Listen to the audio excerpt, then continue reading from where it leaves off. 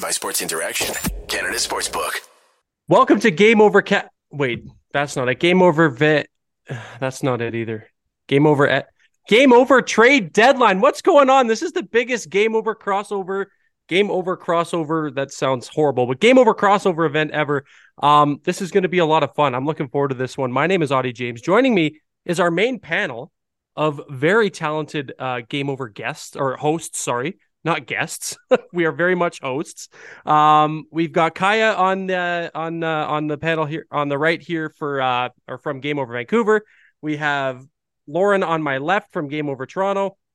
And of course, on my left as well is Avery from Game Over Edmonton. How's it going, everybody? This is the first time we've ever all been on a stream together. I can't be more excited. How are we all doing? Well, the trade deadline took a lot of energy out of us, but Don't we're sound here. so enthused. We're Holy here. mackerel.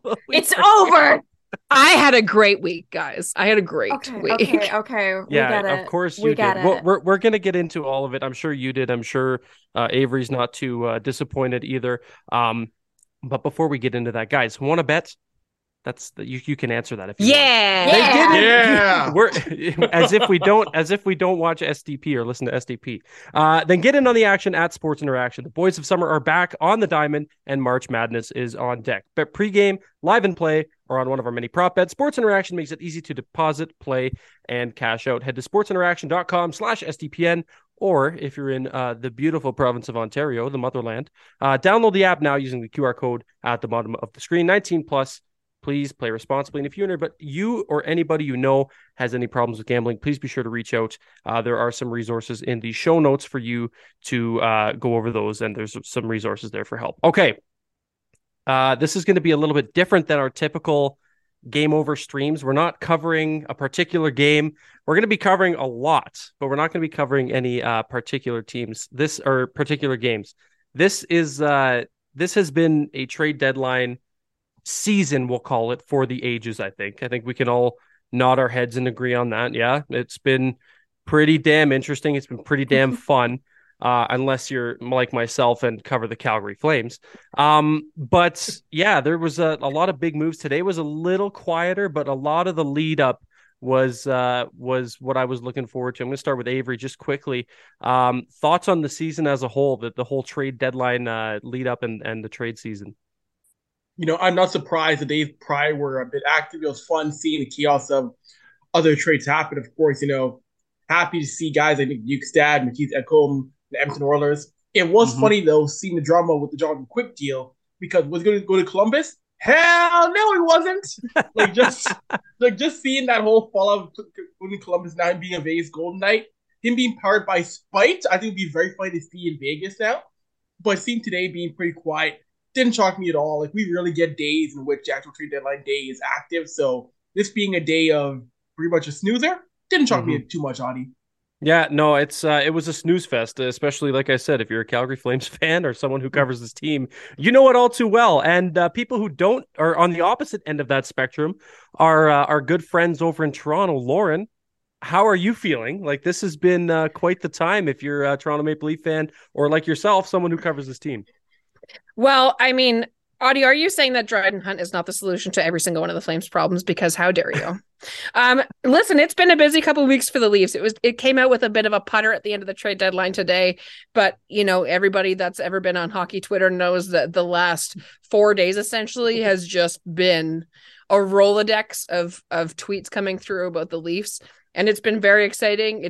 It was obviously the first game after all of the trades were made was a shaky loss against an awful team in Alberta, unfortunately. But then they have a great redemption game, and it looks like they're turning the corner on it, and maybe they're starting to build some chemistry. So fingers crossed that the domination of Toronto is slowly coming back to haunt all of your nightmares. I think you got the Alberta teams mixed up there. I know y'all fumbled the bag there with Edmonton, but you had your way with the Calgary Flames, and we'll leave it at that. Kaya,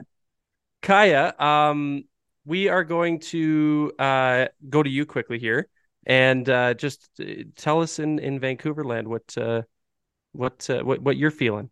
Well, in Vancouverland, the trade deadline kind of started early for us on the All-Star break, Horvat being traded to the Mm-hmm. Islanders, and that whole shebang that happened. Not a lot happened until the 25th. We get Vitaly Kravtsov for Lockwood, from the Rangers. We get rid of Riley Stillman, which was a breath of fresh air for a lot of Canucks Twitter, I'm not gonna lie. Then obviously Luke Shen to the Leafs, which was very sad for me, but Thank hope you. yeah, like okay, just continue the passion, you know.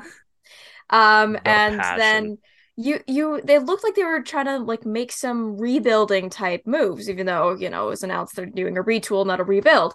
But then they go and they trade the first they got for Horvat. They trade the second for Philip Hronek and a fourth for Detroit, which was like, and it's still dividing the fan bases. Curtis Lazar was the only move today, aside from one AHL contract off the books. Aside from that, the Canucks, there were a lot of rumors swirling around for the last week or so, specifically with Pittsburgh, but in the end, nothing seemed to have worked out. So, yeah, So kind here of we quiet. are. Yeah, here Yeah. we are. And look, everybody watching, we're only scratching the surface as to what we're going to break down today. You see us on your screen right now. This is going to be the main panel. We have segments. I've seen people in the chat. I see producer Rob in there telling everybody, reminding everybody about our segments coming up. This is not it. This is not everybody that's going to be on the old Game Over trade deadline stream today. So we're going to have some segments coming up. We're going to segue into one of those right away. We're going to be bringing on, well, Kaya's going to stay on. I'll be with you here. We're going to bring in Mark from Game Over Montreal. We're going to talk about the sellers table and bring up a little bit with the Montreal Canadiens and the Vancouver Canucks to see if they're how they did. We'll talk a little bit about the Flames as well. But that segment is going to be coming up next. We're going to throw it over to myself, Mark, and Kaya. All right, here we are. We are back with the sellers table, the unfortunate side that, well, maybe not unfortunate, depends on how you look at it. From a Flames perspective, the unfortunate side. We're going to get into it as well with myself, Kaya, and Mark from Game Over Montreal. Mark, how are you? I'm doing great. I'm loving the West Coast games and then the trade deadline, and sleep is but a concept at this point. Yeah, I guess you know what, for you in the East, because you had a late one last night, no? Was it Yeah, last night? absolutely. But then I'm realizing how in the East we get it pretty good most of the time, and the few Yeah. times we don't, boy, do we get upset about it. Boy, do we get upset. But yeah, it was a sleepy day in Montreal for more reasons than one, unfortunately. Yeah, let's you know what, we'll start with you, Mark. Let's get your perspective here on the moves the Montreal Canadiens made, or the lack thereof, or whatever they were doing over there in Montreal. Give us your 2 cents. Break it down for us. Tell us what you think, and maybe the direction the Habs are kind of going in to finish the season off. Well, right now, obviously, Twitter's, it's just serenity. Everyone's peaceful. No one's fighting. But there are two camps. So there's this side that are disappointed with the deadline. And I understand here, because from an asset management standpoint, coming into the year, there was a lot more hope for, decent returns. However, the reality is the Montreal Canadiens dealt with injuries all year long, and their main trade pieces, Joel Edmondson and Sean Monahan, were also injured. So, it's fair to be disappointed, but at the same time, the context kind of dictated that there wasn't much that was going to happen. Now, we just heard that there was a deal in place for Joel Edmondson. We don't know what the return would have been, but that I find is disappointing. By Kent Hughes, he mentioned leadership's important, and it is, but so is asset management, and so is cap space. So they could have liberated some cap space there. But overall, biggest deal was Gurianov, and that looks like it might work out for the Canadiens. So sleepy with a slight potential for excitement. Yeah, and I think that's a good way to look at it, because, like you said, people on Twitter, and I'm one of those people in Calgary Flames land. I'm sure Flames fans, if you're watching, that I'm a little vocal about Brad Treliving and company being sleepy on a day like today.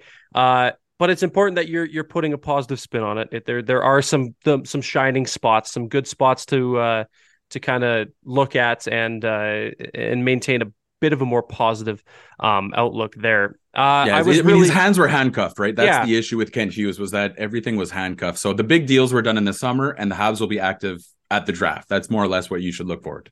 I was from a Flames standpoint, obviously there was a little bit of trade history there going back to right before the Nazem Kadri. Well, there's a lot of trade history there, but to keep it close to this year, just prior to Nazem Kadri signing with the Calgary Flames, with Sean Monahan getting shipped out. The loving Sean Monahan side of me was really hoping that possibly if he wasn't hurt, and we know that he's battled through injuries even through his time here in Calgary, if he wasn't hurt, maybe the Habs would flip him to a contender, and you'd think that the haul would be pretty decent. Centers like Sean Monahan, as productive as he is and as hard as he works, don't grow on trees. But the jealous side of me wanted me to see the Habs flip him to a contender to see if he would go on a bit of a run. Yeah, and just live happily ever after. That's why right. I wanted to see Jonathan Drouin get traded. I just wanted him to go to the greener pastures. Not put him out the pasture, but I wanted to see. Yeah, you got to be careful how you word that. Yeah, exactly. Just because it's been such a rough time. But for him, again, it was apparently cap reasons. So with the Canadians, the big deals, like you mentioned earlier, started last year. Is Tyler Toffoli, right? It's moving Ben Sherratt for a first round pick. So. Although Habs fans are disappointed, and I absolutely understand it. Like, you're allowed to be disappointed. When people say, you can't have an opinion on that. No, forget it. Complain all you want. But you have to keep in mind that this has been about a 1.5-year project, right? So guys like Jeff Petrie, guys like Brett Kulak, guys like Arturi Lehkonen, et cetera, have been moved out. And when you consider bringing in a guy like Kirby Dach in the summer, the first they got for Sean Monahan, it starts to look a little bit better in the grand scheme of things. But the deadline... And like my ex-girlfriend would say, was incredibly disappointing. So I've heard that one before. Well, you're not disappointing me if it's any consolation. You're bringing a bunch of really good insight, and that's the things we like to see. I guess the Dadonov, I forget, what was the trade for? Where did he end up? Evgeny Dadonov, 50% retained to the Dallas Stars in exchange for Gurianov. Right. That's the Gurianov swap. Okay, because it's crazy. Like, we talked about it off the top. Not a lot, I guess you could say, happened today that was of any significance, but everything leading up, I could barely remember the trades that happened on, I'm sure we had trades on Monday. I don't even know I don't remember who it was. I'm still discovering people on new teams. I'm like, oh, they're good. They went with them. So yeah. No, I feel the exact same way. It's definitely the definition of silly season. Lots of it was fun. It was fun. It was what you wanted as a hockey fan, is this kind of movement. We complain every year. We say the NBA is more fun, and it is. It's a lot more fun. But I feel like the NHL stepped up this year. We got stars moving. Thankfully Arizona exists, so everyone can send their garbage to the Coyotes. And I'm sorry, Coyotes fans, I don't mean to be insulting, but it feels like they're a money laundering scheme at this point. But you had stars move. You had good young players like Jacob Chikrin moving and whatnot, and we'll get into that later. But it was a fun week leading up to the deadline. Yep. No, it definitely was. And even leading up to the deadline, Kai, I'm going to flip it to you. It's funny. I saw a comment pop up here. It's like, wait, why are the Canucks on the sellers table? Because the Canucks, it seems like they did a little bit of both. They bought, they sold. They're kind of in this weird little, I don't even know what you would call it. Just this weird spot where, everybody thought they were going to be selling. We're going to talk about it, but JT Miller, Brock Besser, I know you're happy from a jealousy or from a Canucks fan standpoint, you're happy that they didn't move him. But recap it. Talk to me. How did you feel? What was your emotion going into it? And are you all in all content with what the Canucks did, or break it down for me from a Canucks standpoint? I was expecting the worst for this trade deadline. Mm-hmm. I mean, I think that the management is still kind of gaining their feet under them in Vancouver, considering how new they are and stuff and everything like that. Of course, they signed JT Miller and then have to eventually trade Bo Horvat. Their main look should have been to get rid of extra cap that they didn't need. I mean, they don't have to sign Bo Horvat to a contract now. They got rid of Curtis Lazar's contract today, which was only $1 million. Luke Shen was only $850. Riley Stillman was $1.35. So that's the contracts they got rid of. They, aside from the Filip Hronek deal, they bring in Vitaly Kravtsov. It's a young guy, didn't really work out in New York. That's kind of what they were looking for as they try to do the retool. And then they bring in Filip Hronek. Which, yeah, it looked like they were a selling table. It looked like they were a seller team until about Wednesday when they got Phil Hronek in the deal with Detroit, because they got rid of their first from New York, the Islanders. They got rid of their second for this year, their only second for this year. They got a fourth in return as well as Philip, but it's like what's the plan here? I guess they want to have him as a right defenseman, potentially with Quinn Hughes. What does look for? Because people were saying, is Shen a rental for Toronto? I'm not sure.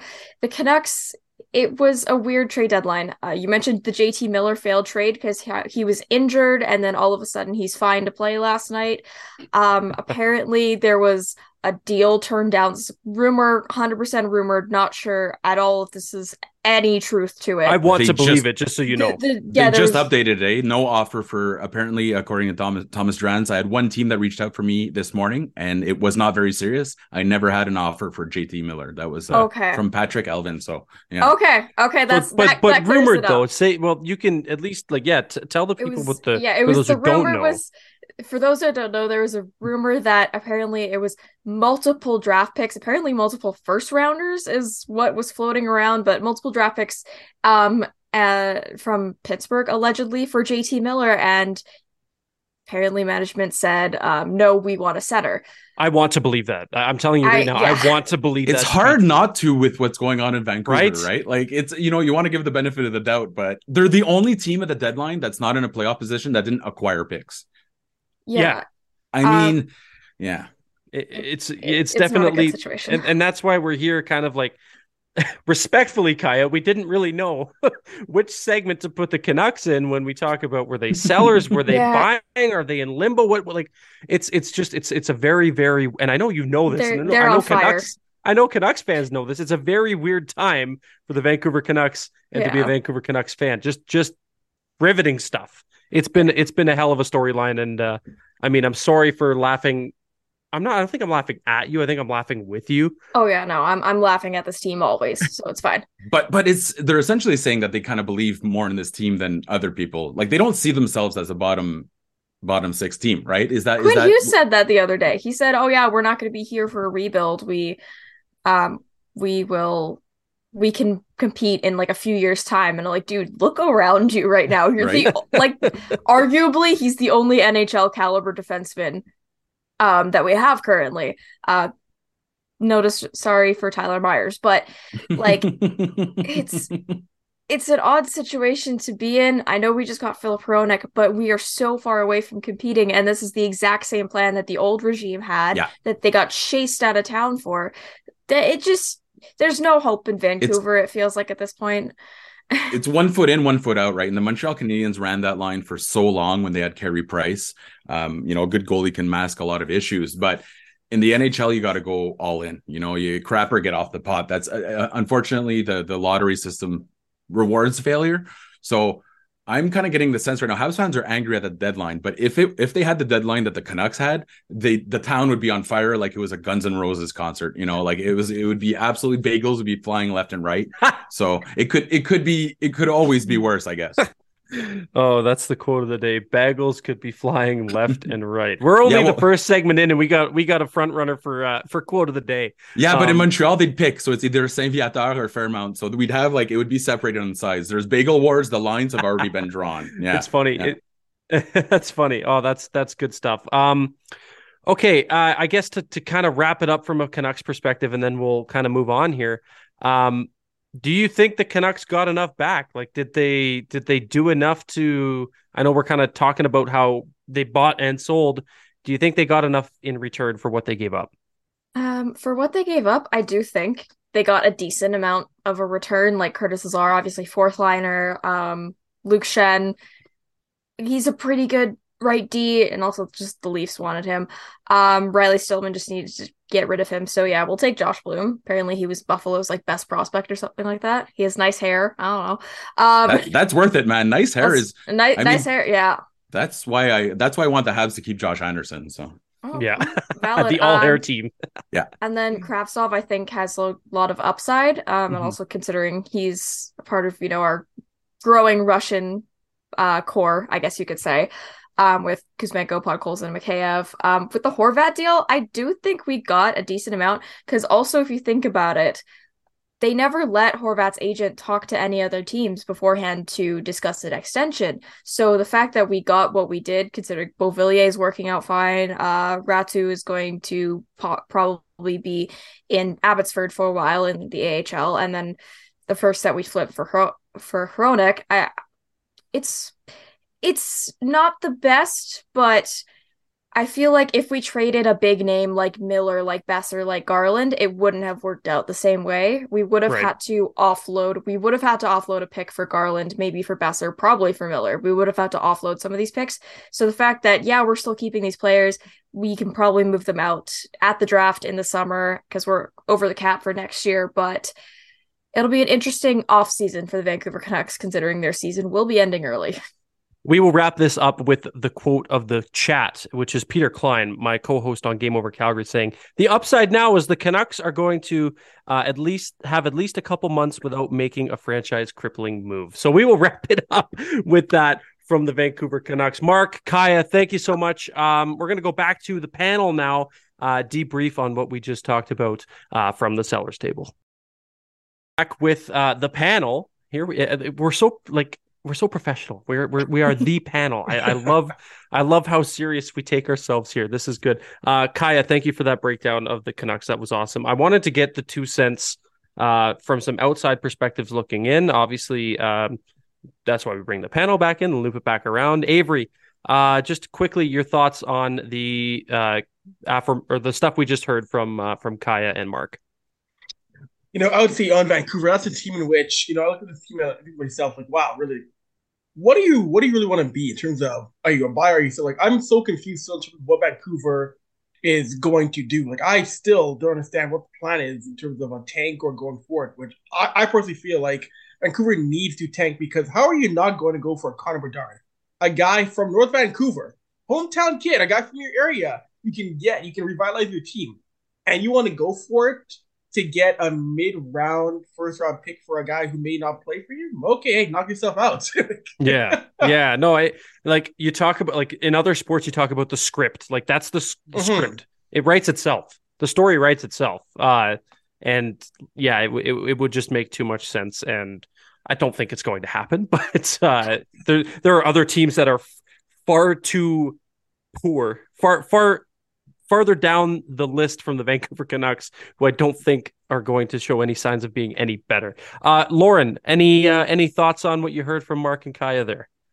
It's funny. You make a good point, Kaya, about and the whole panel made a really good point about saying whether or not the Canucks were 1 foot in or out, which seems to be the problem. Although I will say it seems like the Canucks have one more foot out the door than the Habs do, who are not doing a very good job of tanking for Bedard. Thank goodness. Because if you look at the standings, there's 5 teams in between the Habs and 32nd place, right? So obviously it looks like the Habs didn't sell quite as high as they thought they were going to, because maybe they think all they need is a retool and they're that delirious. We can only hope. It seems like the quote you just said about nobody can make a catastrophic trade for the next couple of months. I hope it gives Canucks just a tiny amount of relief from the stress of the season, because it has been far more stressful for you guys than it has for probably any other team in Canada, honestly. Like, the Sens were sort of all over the place. The Habs were sort of back and forth, but saying no. The Jets decided that they were playing well this year as well.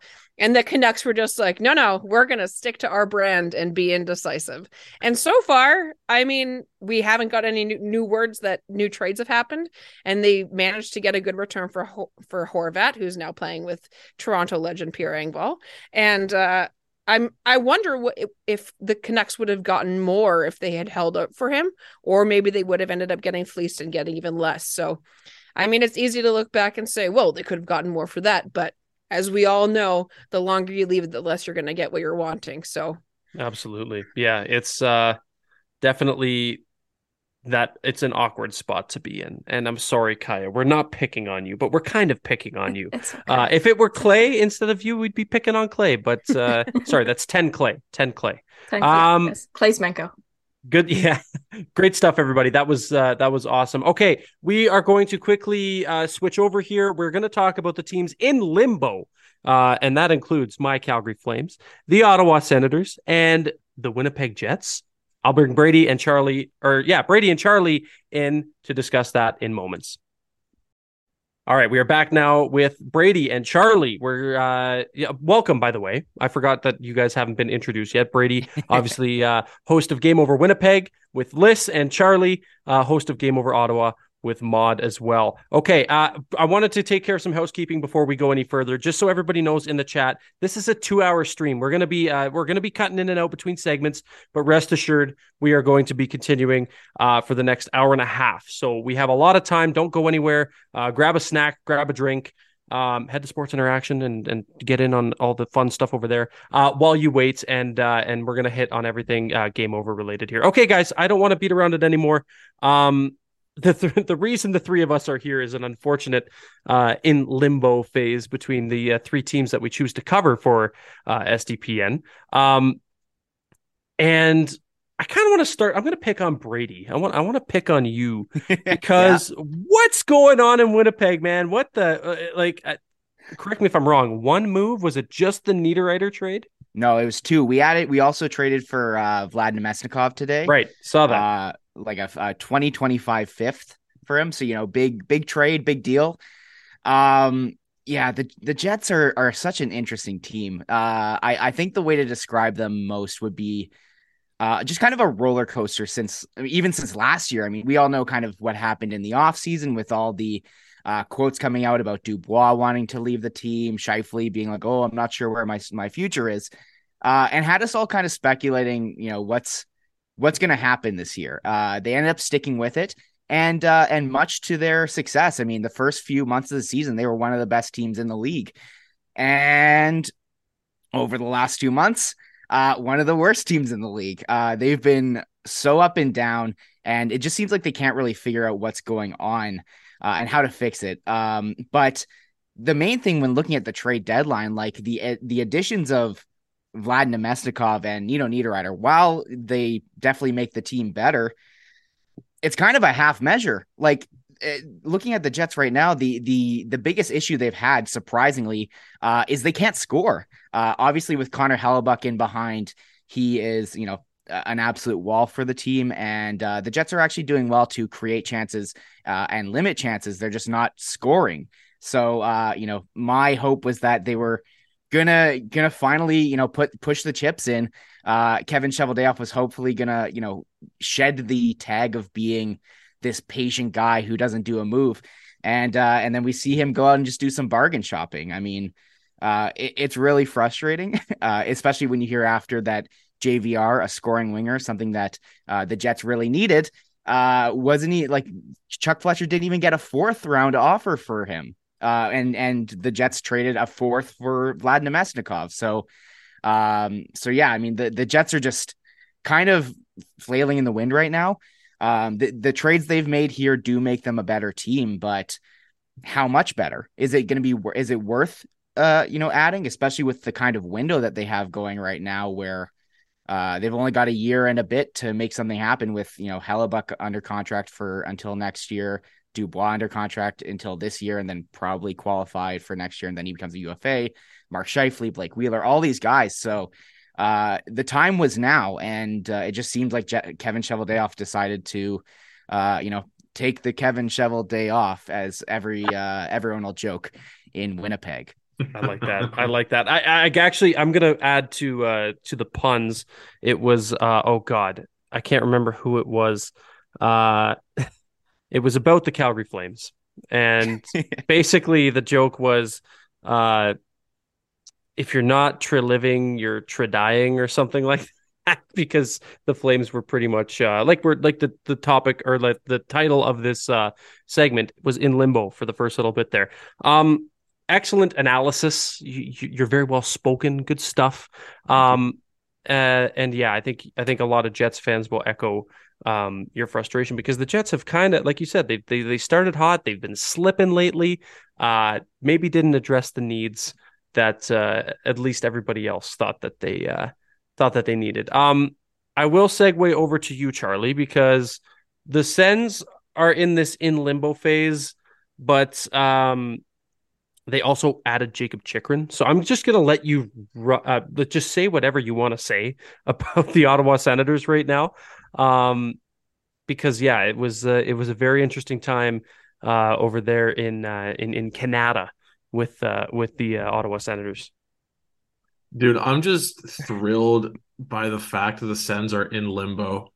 Honestly, the team started. It was what was it? I think it was November 24th. The Sens were 6-12-1 on the season. Since then, they've been playing at a 103-point pace. That's crazy, dude. That's nuts. So that's crazy. Just the fact that the Sens are in limbo and not like in the middle of the Bedard sweepstakes is just fantastic. So they did, I think I don't know if you can slap. You definitely can't slap like the label of buyer on them just because well, they did make a move today. Patrick Brown, I want to say, like the fourth Brown, and I don't know how many. The Sens just always have to have a Brown on the roster. I'm convinced. Gotta have a Brown. Have to. But I love the moves this season. Because Chikrin, as much as Chikrin was a buy, like it's a buy with the future in mind, right? So I don't know how many episodes ago this was, like maybe about a week ago, I was talking to my co-host Maud, who unfortunately can't make the stream today, and I was saying how I would love like a DeBrincat-esque trade for a defenseman in the offseason, because at the time DeBrincat comes to Ottawa for a first, a second, and a third. Granted, that first is a top 10 pick. But I was thinking I'd love to see like maybe a move like that for a young defenseman with maybe not even term, but just at least, an RFA with some team control available. And I don't think I really ever said Chikrin in that because I didn't once think, that first, second, third type of price is going to get Chikrin. No way, right? It ends up being a first and 2 seconds, which is great, but it ends up being almost exactly a DeBrincat trade. DeBrincat, when he came in, was 24. He turned 25 midway through the season, 24 years old, just trading draft picks for him. Chikrin, 24 years old, just moving draft picks for him. I just assumed that top four defenseman move that everyone knew Ottawa wanted to make would be coming in the offseason rather than the deadline. I think we all just kind of assumed, all right, so the Coyotes are just going to let Chikrin get his no move clause coming into this coming offseason, and they're just going to get even less for him. But I'm thrilled that the Sens are just the fact they're in limbo and still making moves like this. I'm glad that they didn't go all in on, say, like a Klingberg or something, just trying to make a move for this season and then know for a fact that whoever they acquire isn't coming back next year. So yeah, I think the Sens can make the playoffs, but I am thrilled with the fact that not only is management thinking of this year, but it honestly feels more like next year is the year, which I don't mind because we're in March and watching meaningful hockey that is a lot of fun. Which for the first time in so long in Ottawa. It's funny you say that. My brother is a diehard Sens fan too, and that's the first thing he said to me yesterday was, it's crazy that we are able to watch meaningful Sens games at this time of year after everything, after Chris Kunitz put the Ottawa Senators franchise into a spiral off of a knuckle puck. That name, dude, I just felt like a shiver in my spine. You just say his name. Chris Kunitz, the four-time boogeyman. Three-time? How many cups did Kunitz win? 2 with the Penguins, or was he after the first? No, he definitely won all 3. Producer Rob, I need to know. I need to know. I'm never gonna. Also, when was Kunitz on the Ducks? Because I have a very bad feeling right now. I have a very bad feeling. He won a cup with the Ducks before he came to Pittsburgh. When was he on Tampa? Did he win with Tampa? Or was that before Tampa was winning? I forgot that happened. It's Either way, Chris Kunitz is everyone's nightmare except for a select few fan bases. 4 Stanley Cups is how many Chris Kunitz won. Thank you, producer Rob and Kaya. Crazy, like and a gold medal, Olympic gold. Anyway, this isn't game over Chris Kunitz. This is great game over trade deadline. I wanted to follow up with you, Charlie. because I think it was really important when Jacob Chychrun became an Ottawa Senator, just how much he loved becoming an Ottawa Senator. I think that's super important for Ottawa. His Historical family, for the franchise, frankly. right? Right. It's like how many, and I mean this respectfully, how many people are thrilled to move to Canada, Ontario? Probably not very many. Well, the only one I could think of that had a great quote and is actually very topical today was when the Sens acquired Vlad Mesnikov. He said from the Rangers, he said he was very excited for a fourth round pick, by the way. But he said he was very excited to be able to use his car. So that's where Ottawa was at up until like that. That's like the glowing reviews that becoming an Ottawa Senator gets. So Yeah. and also earlier today, Jacob Chychrun posted a photo on his Instagram story of him and his grandpa crushing Caesars. I saw that. Like he's like it's so cool for the Sens to have a player like such a big name player to be so happy to be coming to Ottawa. Because I think the last time I heard of a big name player being like, I want to go to Ottawa was Gabe Landeskog in his draft year. Because he had played at the Bell Capital Cup at the Sensplex as a kid, and he grew up loving Daniel Alfredsson, right? And so everyone's like, okay, well, the Sens are like in 29th place. Landeskog's landing right around there. Sounds like he would love to go to Ottawa, and then Craig Anderson happened. So Sens then skyrocketed all the way up to all the way up to sixth place. But yeah, I think, and that's honestly just I think it's just because like Swedish kid loves Daniel Alfredsson and had played in Ottawa, and which was like a core memory as a kid going to play a tournament abroad. Which so it's like it's the closest comparable that we have, and it's so different at the same time, right? So yeah. I think the whole Chychrun being thrilled to come to Ottawa and being closer to family is I think it's a big deal. It's a really big deal. I'd be thrilled to go anywhere if I was playing with the Coyotes, to be honest with you. But well, that my follow up for you, Brady, just had to prod you a little bit there. My follow up for you is how does it feel that nobody wants to go play in Winnipeg? You don't have anybody knocking. I can't. God damn it! I can't wait to go play in Winnipeg. Well, we've had one instance where someone was actually like, "Hey, I'm excited," and actually like waived their no move clause, which was of course the Paul Stastny deal that happened in the 2018 run, and that was fantastic. Like that was so nice to have a player be like see the value of playing for a team, and I think no one wants to play in Winnipeg thing is kind of overblown. But I also understand why everyone says it. I think it's overblown because I hate to break it to you, but winning changes a lot of things.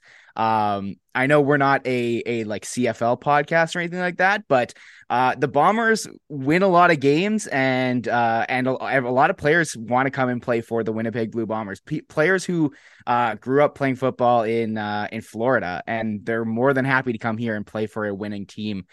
So that's really where my frustration lands with it, is because I think the Jets could be doing a lot more to actually attract free agents to come here. I mean, I'm just going to say, and look, Edmonton is just as cold of a place as Winnipeg is, and actually, if not colder sometimes. And you see guys in free agency going, "Oh, I want to go play with Connor McDavid." Obviously we don't have a Connor McDavid here, but winning changes a lot of things. And again, just kind of returns back to my frustration with the lack of movement here, lack of a big swing. Because right now the Jets kind of need to prove to a lot of guys a reason to stay here. Again, Connor Hellebuyck is the complete window for this team. If he's gone, you might as well be selling immediately, right? So not getting not getting a scorer at the deadline here doesn't really bode well for selling Connor Hellebuyck on this is a winning franchise. Same thing with PLD.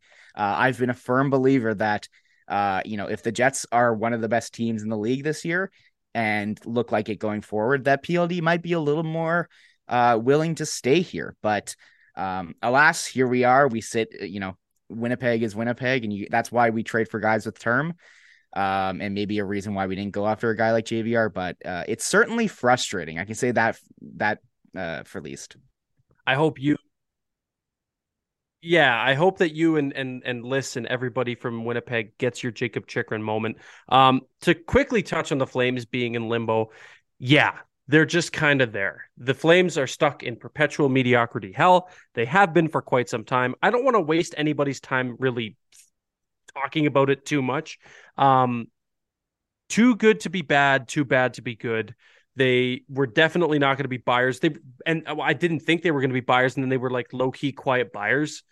They did improve very slightly in a time where I thought, and a lot of other people thought that perhaps, maybe not some of your pending UFAs, but some of your 2-year out pending UFAs could fetch you something the same way that Nino Niederreiter, who has a little bit of term left after this year, fetched a second round pick from Winnipeg. So I thought maybe somebody like Elias Lindholm, Michael Backlund, Tyler Toffoli. I know producer Rob would have loved to see him wearing the blue and white there in Toronto, but I thought for sure that something like that would have happened. We didn't get any of that. Instead, we got a swap, a Ritchie brother swap, the first time in NHL history that brothers have been traded for one another. And Troy Stecher comes in. So it's going to be interesting to see what the Flames do down the stretch here, knowing that they didn't really improve, or they didn't really get worse, but they also didn't capitalize on a market where you probably could have got something for your 2-year out UFAs. Okay, guys, great stuff. This has been a lot of fun. Thank you both for being on here. We're going to come back to you guys in a little bit, but first, let's throw it back to the panel. It's all down. All right, we're back with the panel breaking down what we just heard from our good friends Charlie and Brady, hosts of Game Over Ottawa and Game Over Winnipeg, respectively. But before we do that, hey guys, want to bet?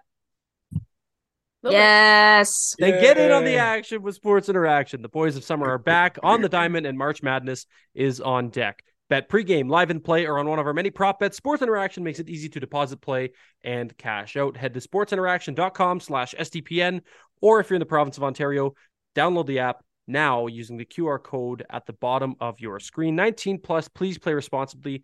And if you or anybody you know has issues with gambling or struggles in that regard, please be sure to check the show notes for resources there for you to reach out and get help. Okay, guys, we just heard from Charlie. We just heard from Brady and myself about the Calgary Flames. We're not going to talk about the Calgary Flames as much as I'm sure Avery wants to get his licks in, and I'm sure Kaya wants to get her licks in. And you got Troy Stecher. Treat him right.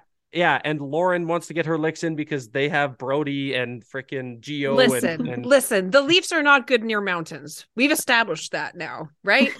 Edmonton, even Calgary game was tighter than it probably should have been. Just wait for tomorrow.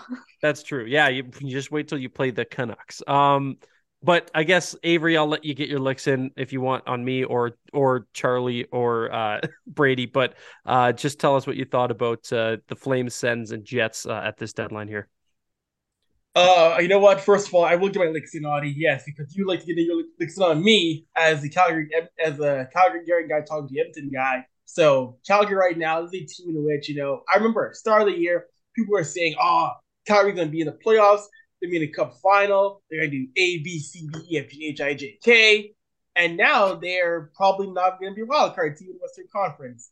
As you search for your plastic bag over your head again, the pure bag. There it is. There it is.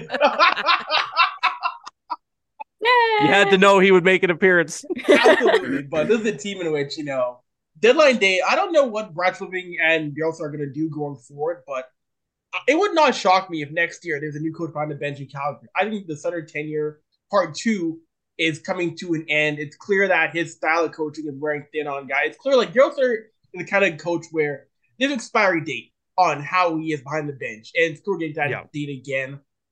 I could see that running out next year. And even for Brad Flipping, I'm not sure what his next steps are, considering, the offseason he had and now the trade deadline he's had.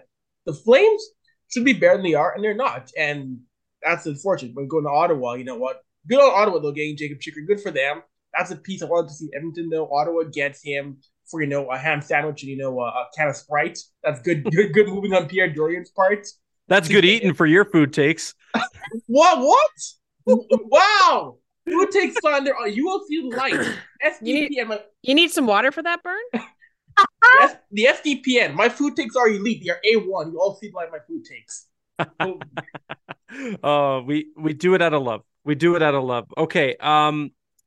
I'll get Kaya and I'll get Lauren. You guys can break down what we talk about next, but we are going to pivot here and bring in. Well, Avery's going to stay. We're going to pivot right away, and we're going to bring Dennis in, and we're going to talk some Edmonton Oilers and if Holland did enough. If the Oilers are content where they are, what went out, what went in.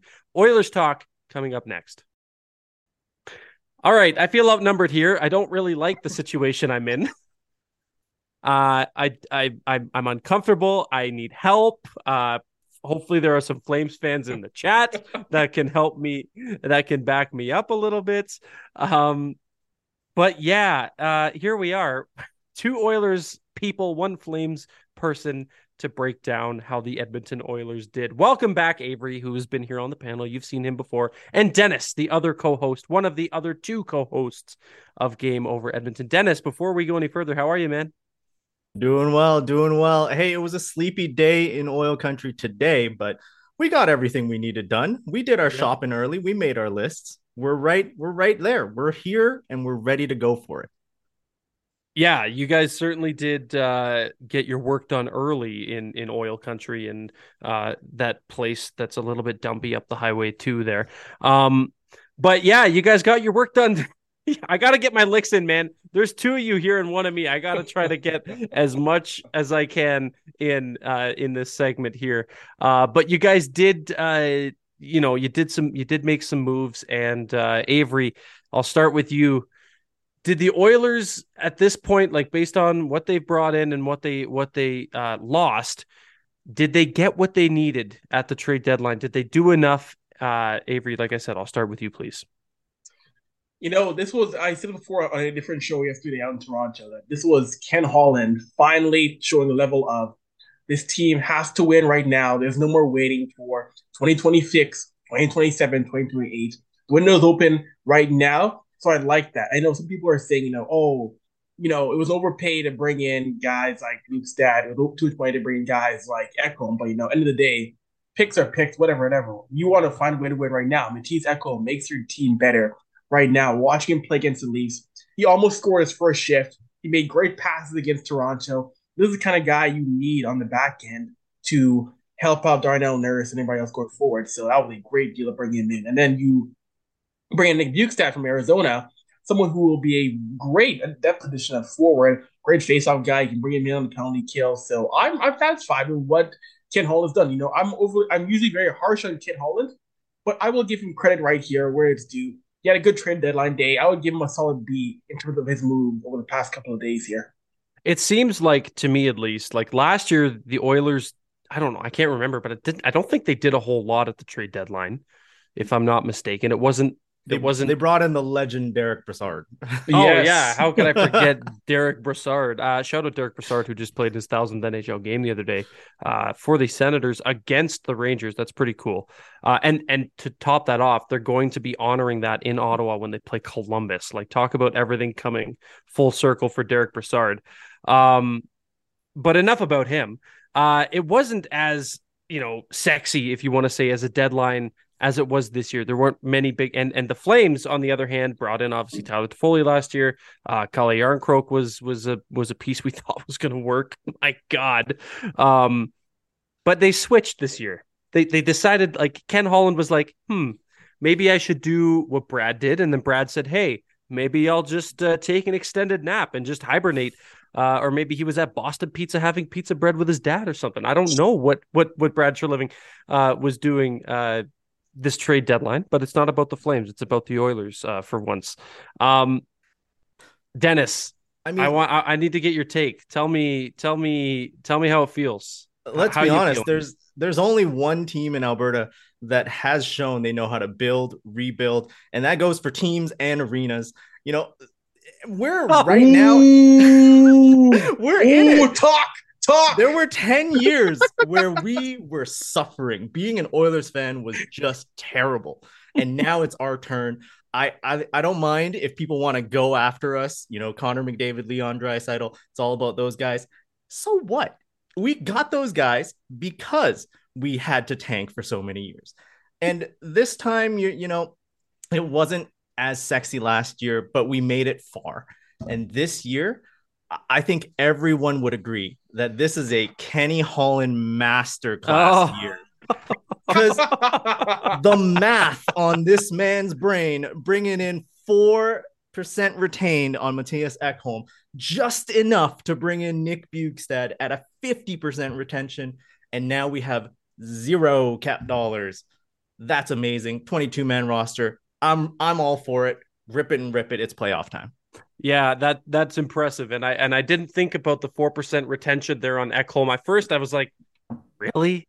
4%? But you knew damn well behind the scenes he was crunching them numbers. He had the Steve Dangle calculator phone out, phone to his ear, 69,420, trying to crunch the numbers and make sure that, okay, the 4% retention on Ekholm is going to mean we do. You know that GIF or GIF, however the hell you pronounce it, of is it Alan from The Hangover? Zach Galifianakis' character, where he's like counting cards in the casino and it's just all the numbers floating around his head. That was Kenny Holland this trade deadline, crunching them numbers and making sure that he remains cap compliant while obviously bettering his team. Ekholm, I will fully admit, has fit in seamlessly. He looks great. And I don't like to praise the Oilers too much, so I'm not going to get too preachy over here about how good the Oilers are. But Bjugstad seems like it was a pretty solid move, and I think Oilers fans, for the most part, weren't like super advocating for it, but enough that a lot of people were happy with it. Avery, what's the feel around the market in Edmonton bringing in Nick Bjugstad? I would say right now, right, people feel it's a smart move that can help out the forward core, even though the main desire was, of course, helping at the back end. If you said someone who has proven Arizona, he can be a solid third or fourth line addition, and that's the kind of guy you need right now. I like the fact the Oilers weren't, first of all, thinking a priority is the fourth line. The fourth line, third line should be your secondary matter. I like the fact that the Oilers put that secondary as compared to most years, where that's their main thing to go and get. But no, Bjugstad is someone who will give you 25, 30 points a year, give you depth scoring. I know he was called, hilariously enough, he's called Long Derek Ryan because he's 6'6". But I like the move a lot, though. He's someone who I think will be an asset come the postseason. As put maybe an unsung hero when you need a goal to late in the game. So we'll see. Yeah. Dennis, to follow up on that, anything on Bjugstad? Honestly, we were looking for a guy to just make sure our bottom six doesn't get caved in. Mm-hmm. We have some great players down there. Derek Ryan's having a fantastic year. Forever Devin flame Derek Ryan. University of Alberta. That's true. Golden Bear. Yes. Yeah. That's right. But, Devin Shore, he's been up and down between the AHL, Bakersfield Condors, and Edmonton Oilers. Bringing in Bjugstad is just an extra player that hopefully will be able to contribute, pop in a couple goals during the playoffs, and most importantly, not get hemmed in, right? You know that if the Oilers are going up against anybody in the Western Conference, whoever comes out of the East, they can outscore them. The problem is, can they hold on to their leads? Mm-hmm. You sure you're not talking about the Calgary Flames? Oh, no, sorry. We're not talking about making the first save of the game. That's right. Sorry. We're talking about finishing. A good point in the chat from our friend Dylan, who's watching along. And shout out to everybody who's watching. 192 people. That's pretty damn impressive to choose and listen to us talk about the trade deadline. So shout out to everybody watching. Thank you for tuning in. But Dylan says, I also want to shout out Cassian for singing the praises of Edmonton to Nick Bjugstad. And I don't know what praises he was singing about the city of Edmonton, but holy, it must have been a hard sell for Bjugstad to be happy about going to that freaking. I'm not going to harp on Edmonton too much. I'm just digging my own grave because you guys are just going to come back and slap me in the face with both hands and tell me I'm an idiot and say that my arena's crumbling and all that fun stuff. But it's a good point. How does that hit you in the feels as an Oiler person or someone who's covered the team, Avery? As someone who grew up with many years, people say, what's Edmonton? Edmonton is, it's A, B, C, D. It's boring, nothing to do there. It's only a mall. It's only this and that. First of all, those narratives are like 25, 30 years old. Like, if you've actually ever been to the city in the past 5 years, you'll see those are very old tropes about the market. But it's nice compared to when players were openly saying, I'm not going to go there. I refuse to go with the report whatsoever. So it's nice to see a guy like Cassian sing the praise and say, hey, I played Edmonton, I spent time there, I lived there. It's a fun city, you'll love it. And Bukes himself said it in the presser on Zoom. He's from Minnesota, no one shock him too much being a Minnesota boy. So I like the fact that Cassian gave him praise on the market compared to years earlier when guys would only trash the city.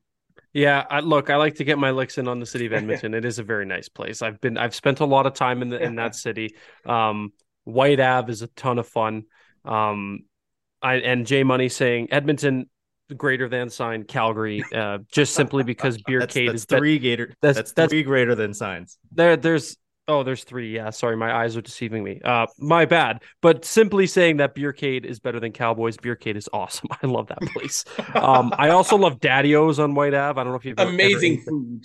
Incredible food. What the only food take that Avery and I will agree on is that Daddy-O's is is the place to be. I go there every time I am in the city of Edmonton. Okay, before I praise your city too much and everybody starts thinking I'm an Oilers fan, I wanted to bring up the kind of like funny part about this whole trade with the Preds that brings in Ekholm, and that's power play merchant Tyson Barrie, having a pretty good year, and is shipped to Nashville in the trade for Matthias Ekholm. Dennis, I'll start with you. What were your initial thoughts shipping out Tyson Barrie? Well, there was a lot of speculation about the power play, how it would work, how it would function without that power play merchant Tyson Barrie. But let's be honest, when you have a power play that's Connor McDavid, Leon Draisaitl, Ryan Nugent-Hopkins, and then probably Zach Hyman in front of the net, whoever's playing that point spot, they just got to make a pass. That's it. And we have a bona fide guy named Evan Bouchard, and he's going to take on a major step now. It's that time in his career. He's about to sign his contract out of ELC. It's great to see that the team is rewarding him with a little bit more ice time, especially on PP1. I'm hoping that we can still get him at a decent contract, maybe something long-term, but it's all fine. Don't worry about the contract. What was more jarring for me was the fact that Tyson Barrie is such a great guy in the room. He's well liked. He's well liked in the city. It's tough to see a guy like that go, but you got to make your team better.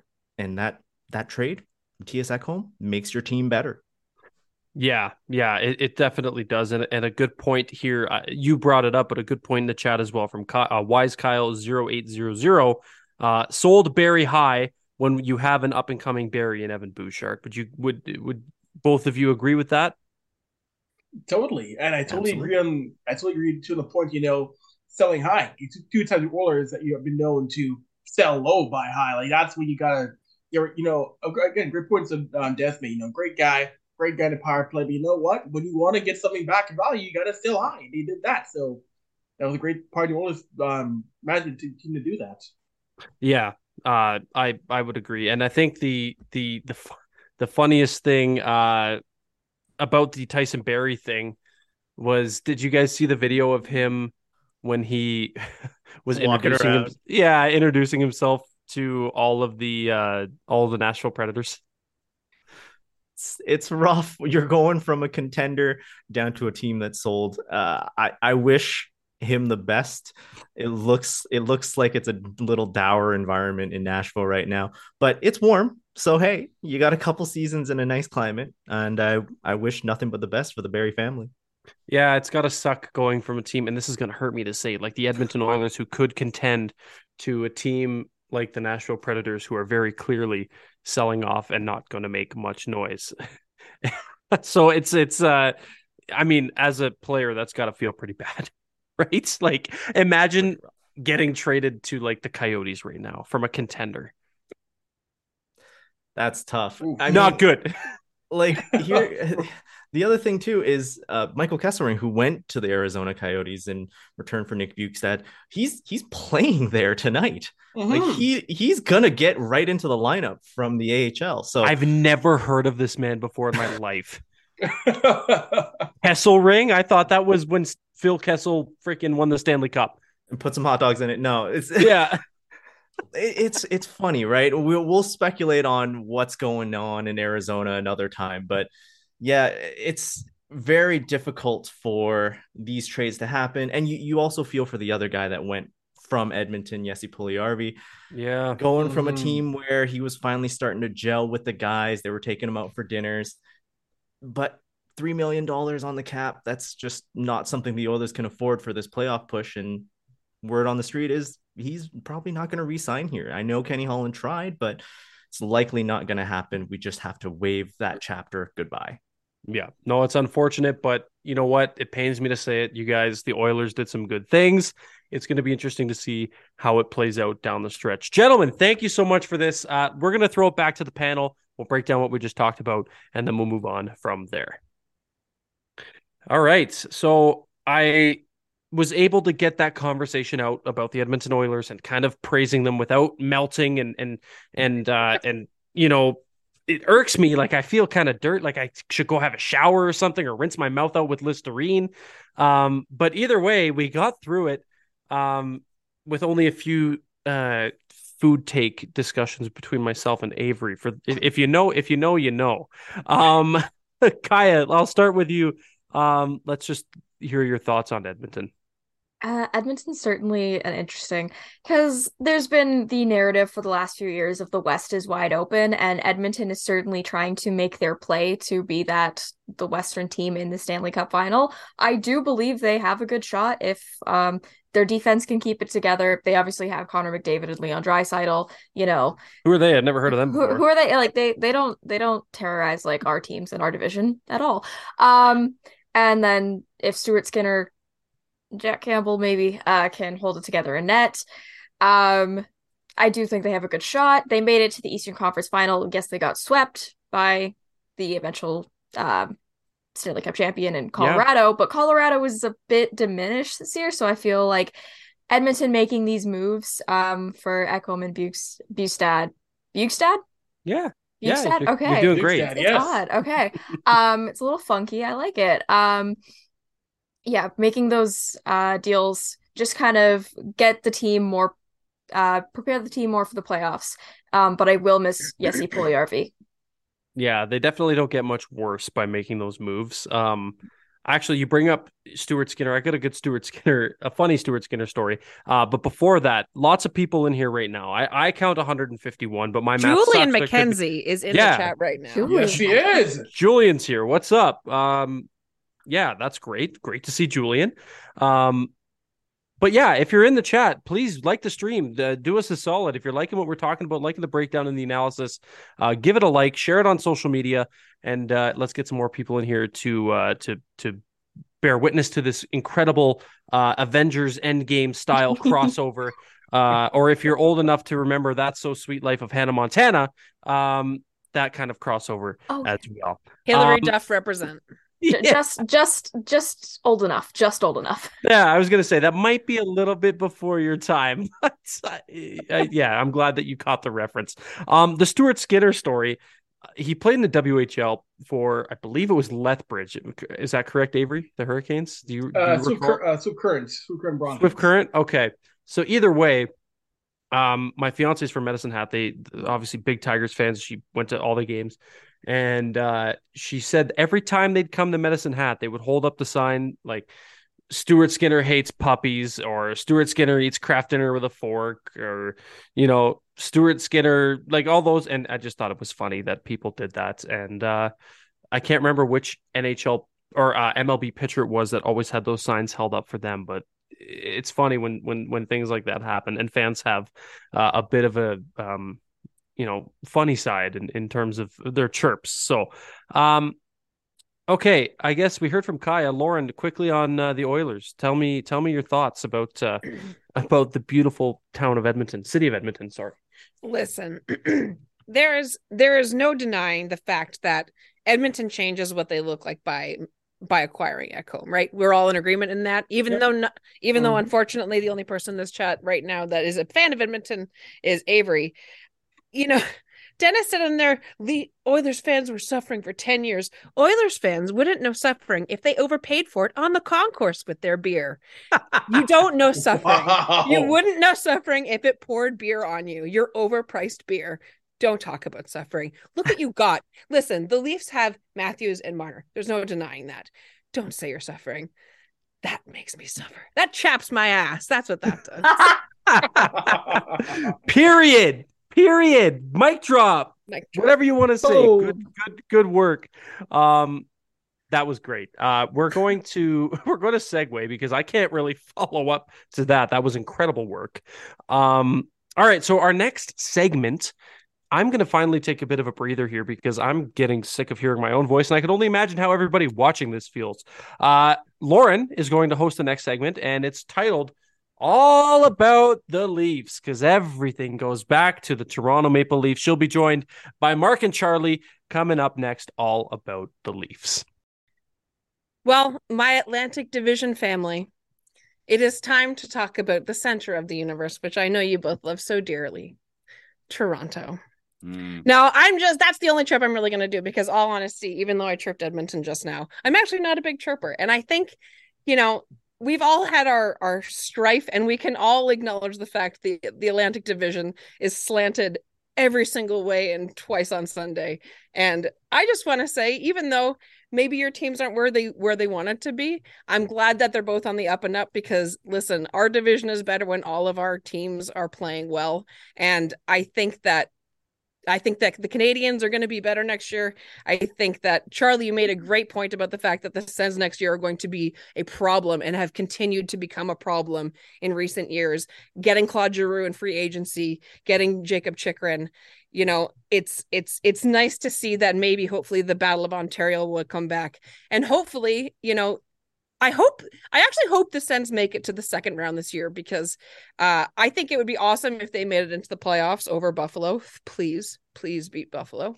I think it would be great if the Leafs met the Sens in the second round because I think both of us would just be happy to be there. What do you say, Charlie?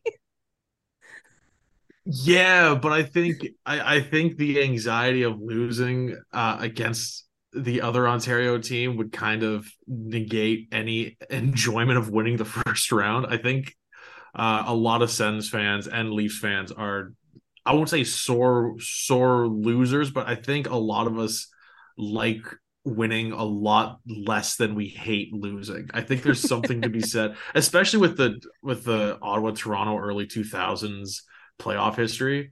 I don't know. No, there won't be any Laline jokes if that were to happen now. So we'll see. We'll see what direction Leafs fans want to take it. Well, and historically, the Leafs haven't played well against teams that they should beat, right? And, with the Sens getting better, maybe the Leafs will start playing them harder, which would be a nice change. Because heaven knows when the Leafs face the Habs, Mark, we still get our behinds beat. So you can say your asses, yeah. You just whip them, yeah. Absolutely. I already dropped one swear word, so I'm trying to limit it for but hold on. Purposes. In this scenario, you put up Lauren, the Leafs are in the second round.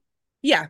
Oh, yeah. Okay, so we gotta imagine. Everybody can have a dream, Mark. Everybody can have a dream. You know what? I don't think the Habs are going to be good for the next 3-4 years. And when I see this arms race happening in the East, I think it's actually a perfect time to kind of tank. Now they didn't out tank the teams in the West, and Chicago did so much worse. But when you see Ottawa loading up, Ottawa's going to be good for a very long time. Boston somehow magically is having the best season in NHL history. Florida should be on the up and up. They got really bad results this year. So when I see all these teams going up, I actually feel like it's a good time to be scrapping the bottom of the barrel a little bit for the Canadians because they simply can't compete with like lineups that have guys with Stützle or Matthews in it right now. So it's never fun to be covering a team that's tanking, but as tank seasons go in the next 2-3 years, I think it's the right time for the Habs to kind of regroup and start anew because essentially they just put in a development system. They just started speaking to their players and having open lines of communication. So everything is changing. It's going to take a while, and I think it's pretty good timing.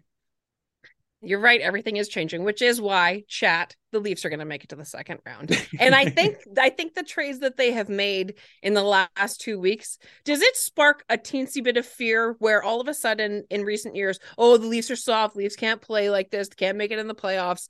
Does acquiring players like Luke Shen and Jake McCabe all of a sudden make you go, maybe?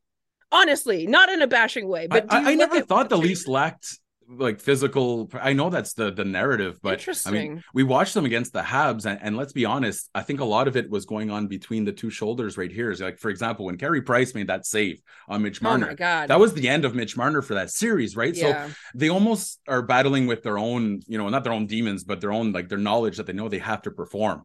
So I don't really buy into that idea, but I love the acquisition of Ryan O'Reilly. I like that Dubas is going for it, and you can't complain at this point. If they get bounced, I think Dubas is still off the hook for the first round. I know people are saying it's his last chance, but he did everything he can to get this team ready. I think so too. And it's more than he's done in previous seasons. The last couple seasons, the trades that he has made have actually been more than a couple weeks in advance. Mm-hmm. They actually left a lot of the trades late this year, which was surprising. And I think myself and a lot of Leaf fans thought that there was maybe going to be one more trade today, and it doesn't end up happening. Some people thought it was going to be a goalie. Some people thought it was going to be a left winger. Some people thought it was going to be both. Some people still thought we were somehow going to trade for Patrick Kane up until 2 days ago. And, I try and be somewhat realistic when it comes to the expectations. I mean, having said that, my team is going on how many years is it in the not making the second round? Too many. The answer is too many. At least two. At least. Yes, at least two. At least. But it's psychological, thanks to your team. Right? Thanks to your team, Mark. You're bringing in guys like Ryan O'Reilly, who I think is kind of, a fresh slate. Same thing with McCabe. Guys that maybe don't have that in the back of their minds, that if you miss a shot, like when you go back to the series against the Canadiens, Austin Matthews was a quarter inch from scoring 10 goals in that series. You know what I mean? So as much as and I love that, that's why you don't invite Leafs fans out to drink, because, you make them pay for the first round because they don't stick around for the second round. But the thing is right now, I actually don't see any kind of weaknesses in their lineup. And I really do think, all in all, you have to consider the Leafs, even if Boston's right there, I'd consider them healthy contenders for the Stanley Cup. But even if they get bounced, I don't think it's time to self-destruct in Toronto. Do like Washington did. You have a good core, keep it going, start tweaking. How about you, Charlie? What do you think? Do you think the Leafs have made enough changes, or maybe too many changes, in order for them to get over the hump finally? I'm gonna take my bias away here and try and be as honest as I can be. I think they're looking better.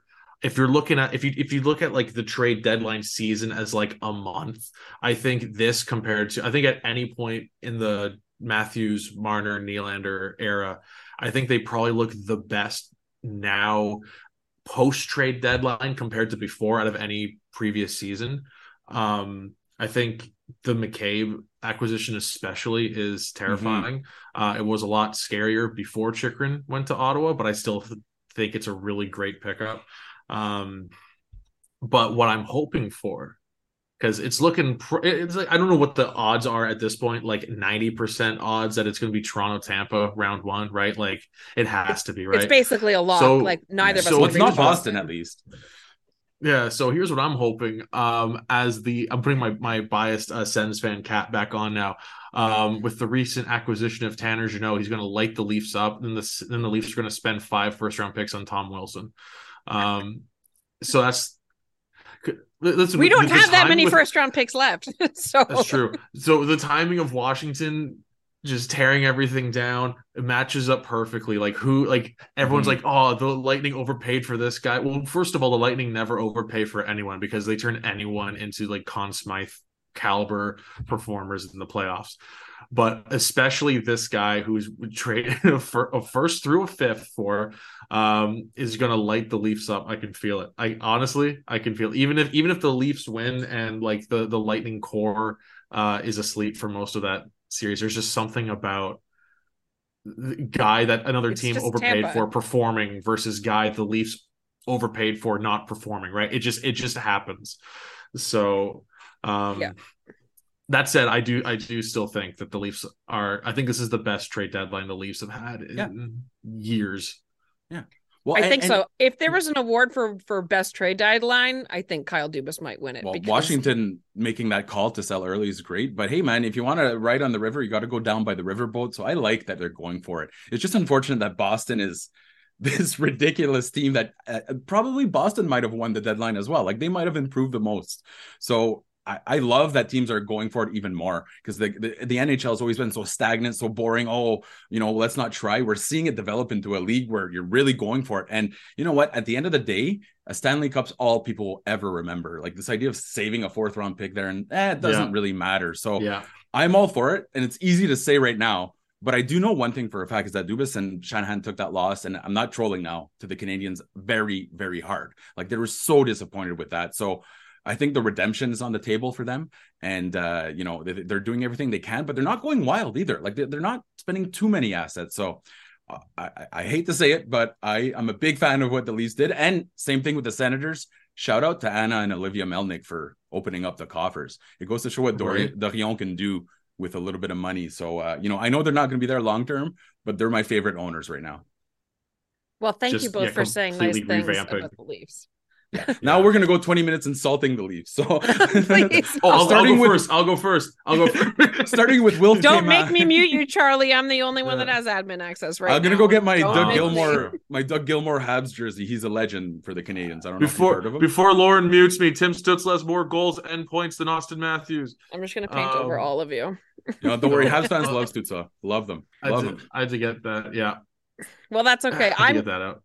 I'm just glad that the Leafs made it through the trade deadline without trading Fraser Minton or without trading Matthew Nyes like everybody thought that they were going to. I don't know if it'll be enough. There's 20 games left. It remains to be seen. It looks like the new guys are starting to gel with the older guys a little bit, which is inspiring to see. And as much as we crap talk each other, and as much as you guys just dumped on me, I think it's good for the league and it's good for our division when everybody is competing well. And I kind of like that the West is a joke. Like I like that the fact that we are all in the hardest division and we can give it to each other that hard because we know that the West is just weak. They can cakewalk to the Stanley Cup playoffs. It's the Colorado West. That's what it is, right? Yeah, that's it. And it makes so much more sense that like I said, this is probably the best deadline the Leafs have had. And it makes sense that they're going all out now because they're looking at the conference, which is nuts. Like the Eastern Conference is stupid, right? So they're also it was also rough for, like Mark said, perfect time to tank for the Habs. It's perfect. As the Sens are coming up, and they're still out of the playoff picture while playing so well over the last 4 months or whatever it is at this point. Like it's rough timing all around. So I think the Leafs are right to probably be more all in than they have been the last few seasons.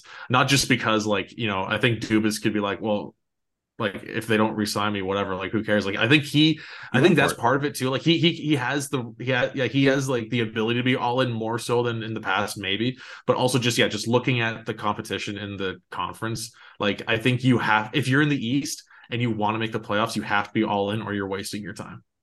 And it's so fun. It's so fun. I can't wait to sit back, stress free, and not care about all of it and watch the chaos. Oh my god, I'm experiencing anxiety like watching hockey for the first time since 2017. It sucks. It's awful. Welcome back. We're happy to have you. Well, thank you guys for all those kind and maybe not so kind words towards my team. I hope that all of our teams continue to get better, and I hope we rip apart the West Coast for the next decade. What do you say, fellas? You in? I like the sound of that. I'm just watching the draft. Sorry, I don't. that's all that matters now. That's okay. Draft for the future. Well, thanks for that, guys. And we're gonna head back to the main panel now. Is anybody else's ears bleeding? Like, are your ears really sore from all that Leafs talk? Also, what is this? What are we talking about the Leafs in the second round for? What? That's happened once my entire life. It's not happening. I mean, it could happen. It could happen. I can't wait to prove all of you wrong. It's going to be awesome. I thought last year was the year. I think this year could be the year. I may just be saying that for Luke Shen, but I think this year might be the year. They're not Oh my going God, all. now you sound not- like a Leafs not- You know what it okay, is? No. You know what it is? There's My a Matthews kindredness jersey is right between there. teams with blue and white. There's kindred Oh, between teams yeah, with blue and definitely, white. So definitely. Avery, you need to be Yeah. nicer to me. You hear that? You need to be nicer. Wow. Alberta Like, isn't real. Never mind. Get past the first round, Lauren, then we'll talk. Remember, the last time the Leafs got past the first round on your roster was Ron Francis as an active player. Ron Francis. Where's he now? He's GMing somewhere. Where is he Seattle. genuinely? Seattle. Yeah, that's Seattle, right. That's Another blue and white team. all the same white old It's men teal. that just run Oh, teams. teal. It's getting tiring. Avery, you know I'm right. I mean, Anyways. you're not lying, Audie. You can bet on that. Want to bet though? Hey guys, you want to bet? Obviously. Hell yeah. Then get in on the action with Sports Interaction. The boys of summer are back on the diamond, and March Madness is on deck. Bet pregame, live and play, or on one of our many prop bets. Sports Interaction makes it easy to deposit, play, and cash out. Head to SDPN. or in the province of Ontario, download the app now using the QR code at the bottom of the screen. 18 plus, please play responsibly. If you or anybody you know is struggling with gambling, there are some resources in the show notes to get out or reach out and get some help. So please be sure to check those out if you need to do so. Okay. I'm sick and tired of talking about the Leafs, but I'll put my 2 cents in. I have a lot of Leaf fan friends, and I just, for their sanity, for the sanity of the powers that be at SDPN as well, I think that we just need to finally get the Leafs out of the first round. Can you guys all agree on that? I mean, Lauren, obviously you're going to think so too. Avery, Kaya, what do you think? Are we finally going to do they finally deserve this? They make it out of the first round, but they have to face Boston and get knocked out by Boston. That's my prediction. Avery? If that were to happen, you will hear Steve scream for an hour straight.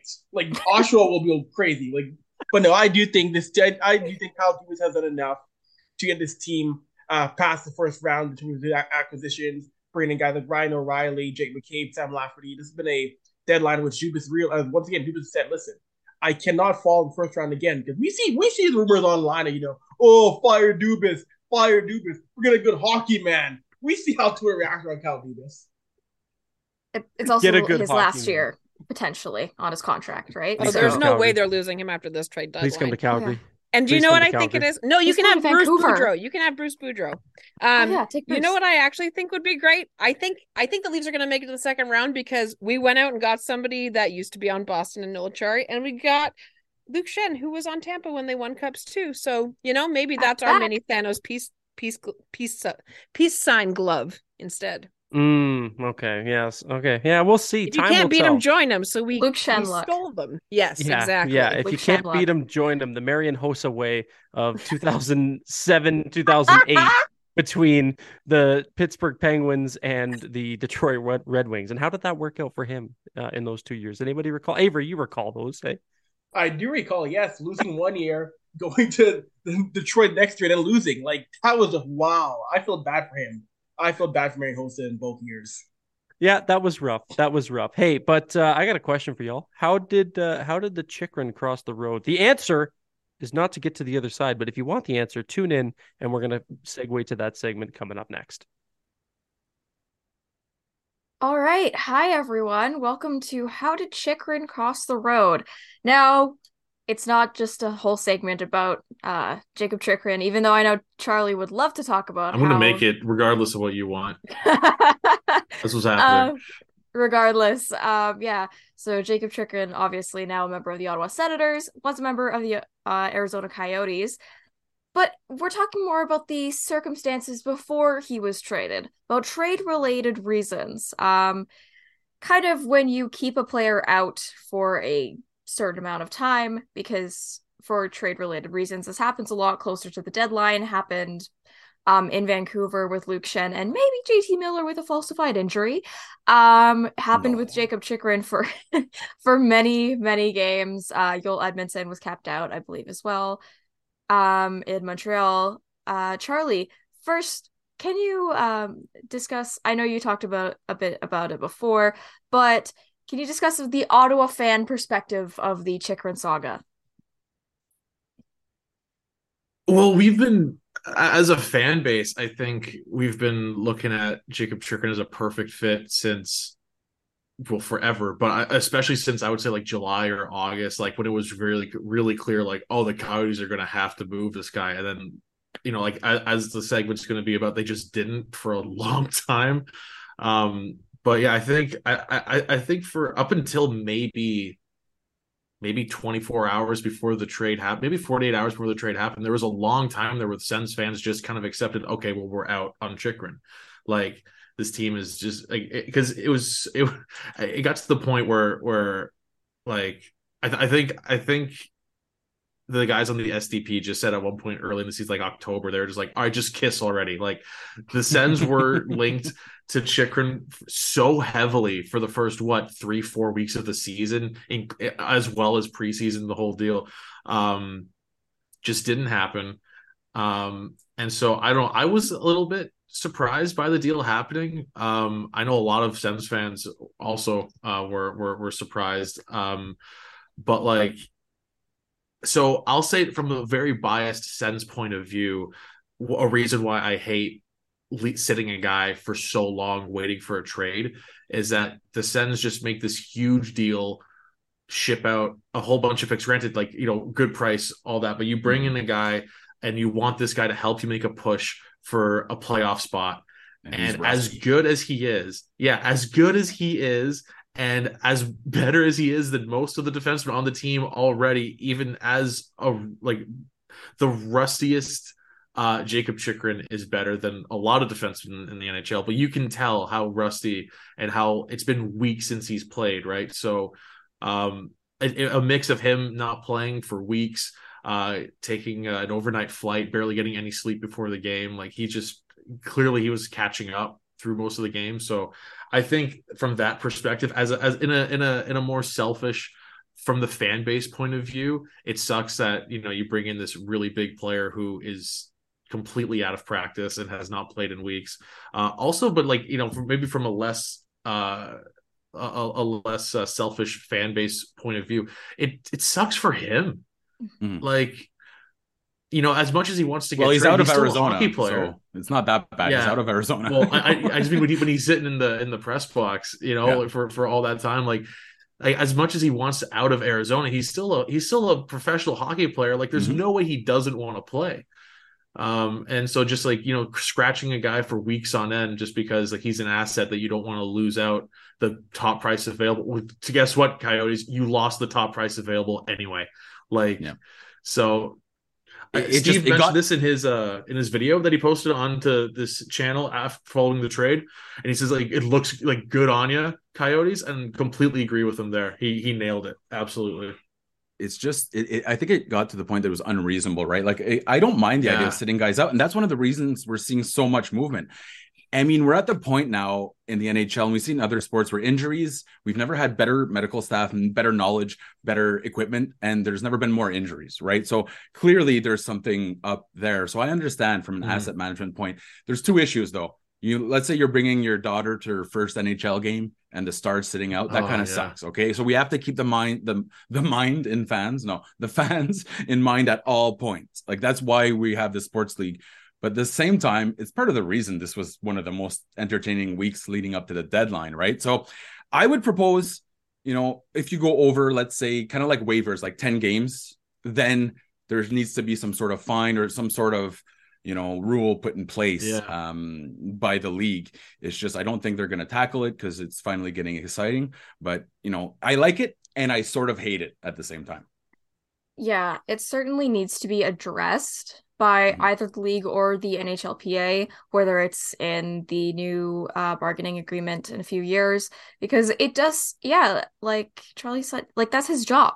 He's not allowed to do his job. You're right. Like, but if the NHLPA, if they didn't like it, there would have been a grievance. 100%. It's funny because I was thinking about that as well. Why isn't the union coming in here? Well, the union won't do anything until a member triggers a grievance. So I think if we're looking from his point of view, he was fine with it, but it was unreasonable. Let's be honest. It got like comical. And the return, was comical when you look back at it, right? Like Yeah. they held out and they got what, like maybe an extra second compared to, let's say, like Chronic. Like it was a bad return in my opinion for holding out that long. And Arizona has so few assets that you're holding out one of the only guys that's worth watching.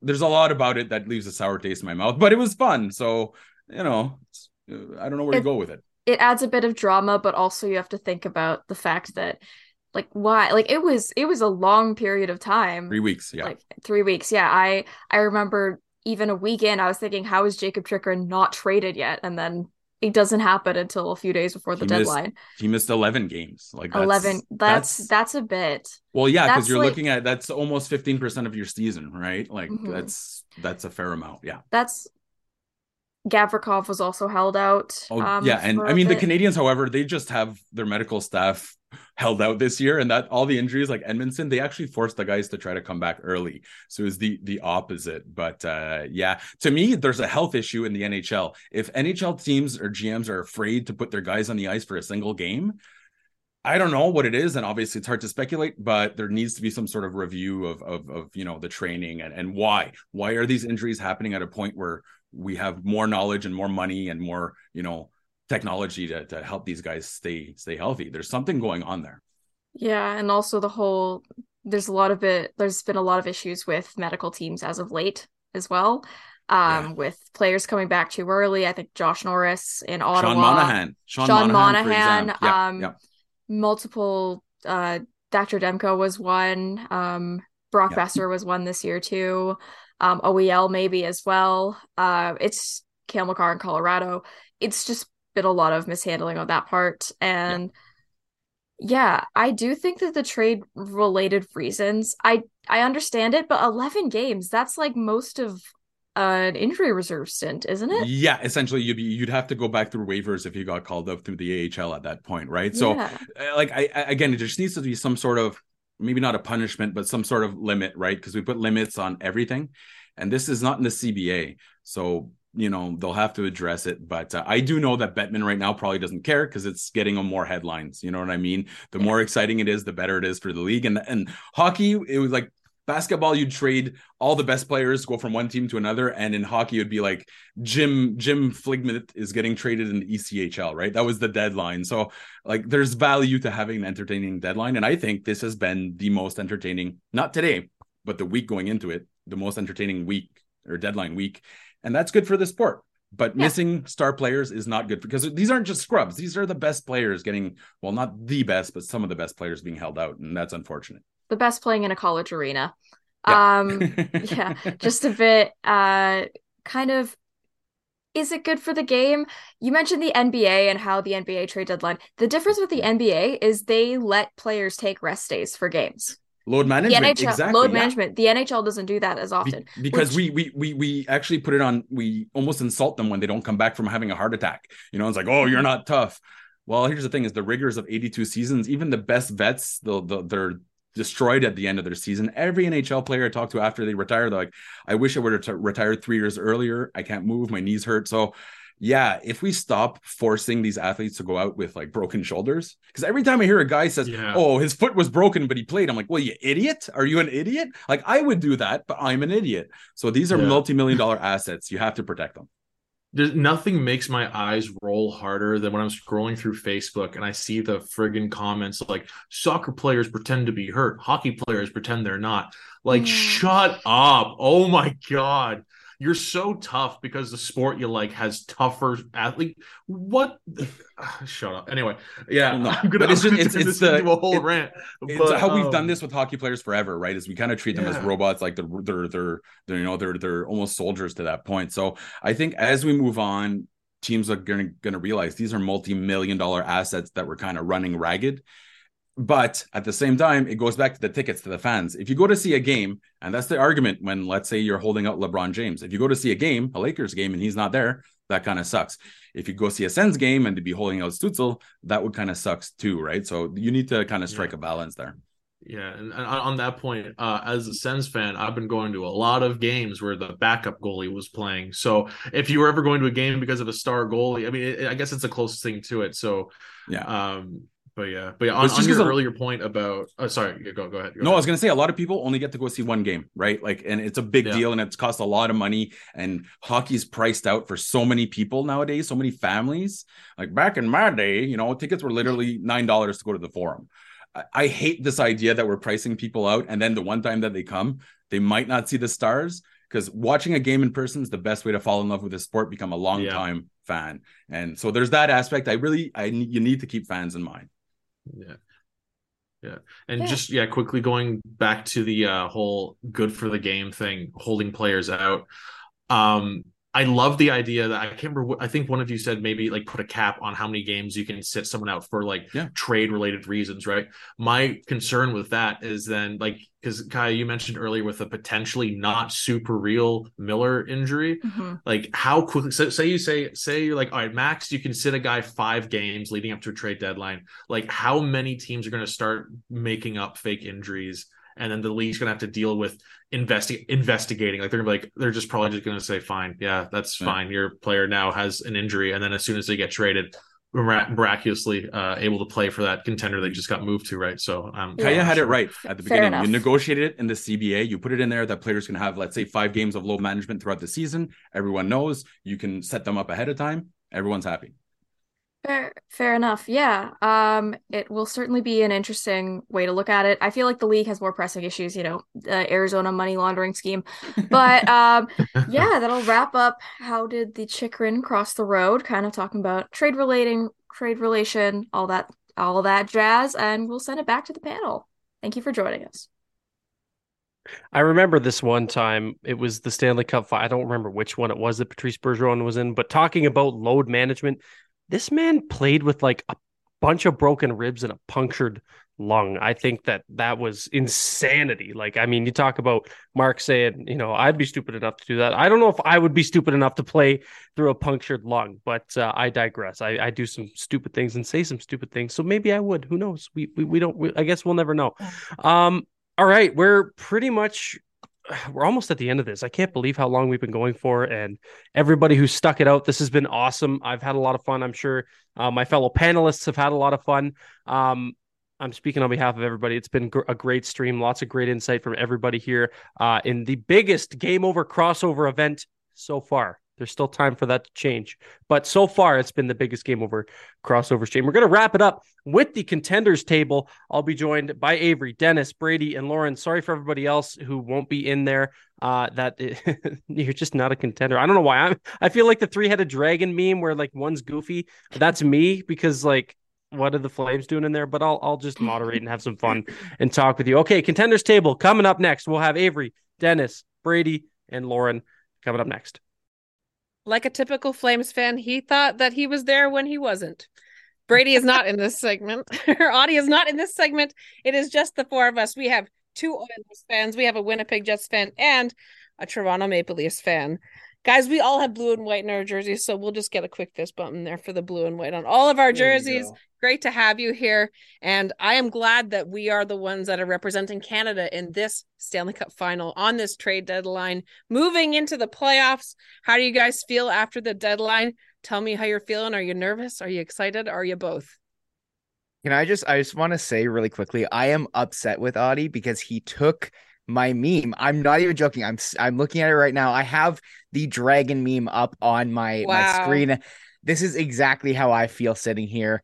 Again, my last segment I did was the in limbo one. So somehow I'm both in limbo and on the contenders one, despite the Jets being in the second wild card. But I had to hop in and just give Audie a little bit of let him know that I'm upset with him. Well, go figure. We're the 3-headed dragon of Canada this season, so I'm not mad at that. Dennis, what do you think of the trade deadline? Do you think the Oilers have done enough? Do you think as a whole, not even in the last 12 hours, because there's been some moves, but obviously Matthias Ekholm was the big get for you. Do you think that that's enough? And what do you think is going to happen next? I mean, the needs were clear. The Oilers going into this trade deadline were number 1 in the league in scoring and number 20 in the league in goals against. So all we needed was to stop a couple pucks. We didn't do it in the net, so we're going to do it on defense. And I love the Ekholm acquisition. just a gigantic Viking of a man, able to stop pucks, push guys out of the crease. I think it's a strong push. And honestly, normally this wouldn't be enough. I would say this team would fall short of the cup. But if you look at the West is so wide open. Sorry, Brady, but there is so much room. And the only thing that would potentially stop us is Colorado. I think the Oilers are able to go all the way. I think we're the favorite in the Canadian market. Can I just remind you the fact that the Jets swept the Oilers like 2 years ago? I just want to remind you that this, Doesn't count. the Jets can still play. I'll take this opportunity to give my pitch on why why there is some optimism for the Jets. Why you're winning the cup. I don't think that's the case. I'll be honest with you. I'm not that optimistic, but looking at this team, they're very much the same team as they were, back in December when they were one of the best in the league. So honestly, they have added, they've only really tinkered around the edges, but they are a better team than they were back then, as far as just pieces acquired. But it's still tough when you see, a guy like a Matthias Ekholm who, we weren't really looking for D-men, but if we were, it was someone who was going to move the needle. Matthias Ekholm has been whispered, to have a connection to Winnipeg for a while now. So very frustrating to see him go to the Oilers. But, at the same time here, the Jets can play well. And at the end of the day, when you got Connor Hellebuck, anything is possible. Absolutely. And, every one of our teams has a difference maker in that way. You guys over in Edmonton, you have not one, but two in Leon Draisaitl and Connor McDavid. Over in Winnipeg, you got a couple guys up front that can score, but your big guys Connor Hellebuck, which is, another gear altogether. And, for the Leafs, we have Mitch Marner, we have Austin Matthews, and now we have a little bit more on defense as well. And, I think maybe all of us think that we should have gotten more about what our team lacks, in Edmonton. Dennis, you're talking, and Avery, will get to you as well. Would you trade Ekholm for a Hellebuck? I wouldn't. I wouldn't want to deplete the league again to get a goaltender back. It is. I know there's the issues right now with Campbell, and of course Chris is holding down the fort. But I don't think it'd be right now to deal Ekholm. That's a guy you hang on to for as long as possible if you're Ken Holland. Fair enough. I'm not agreeing to that trade, to be very, very, very clear. When you said it, it, I'm like, whoa. Let's throw Tampa under the bus. That'll help me lots. Yeah. Dennis, what do you think? Would you swap Connor McDavid? Not Connor McDavid. Would you swap Matthias Ekholm for Vasilevsky? Oh man, that is a tough one. Honestly, going into this trade deadline, we knew the defense core needed help, but partially is you have an untested goaltender in Stuart Skinner. He's performed way above where he should, which I think Oilers fans are so blessed regarding that. But it's tough because in Edmonton, that's historically been one of our weakest points is in net. Ever since, Cam Talbot left, it's kind of hard to find someone who's really able to stick in and be reliable during playoff series. I think Ekholm makes this team so much better, but Vasilevsky, that would be a dream acquisition. And I don't know what the rest of his contract is like right now, but yeah, if it's Ekholm for Vasilevsky, I'll make that trade. Fair enough. What do you think, Brady? Would you trade Hellebuck for a different goalie if it meant that you could get Connor McDavid? Oh, well, okay.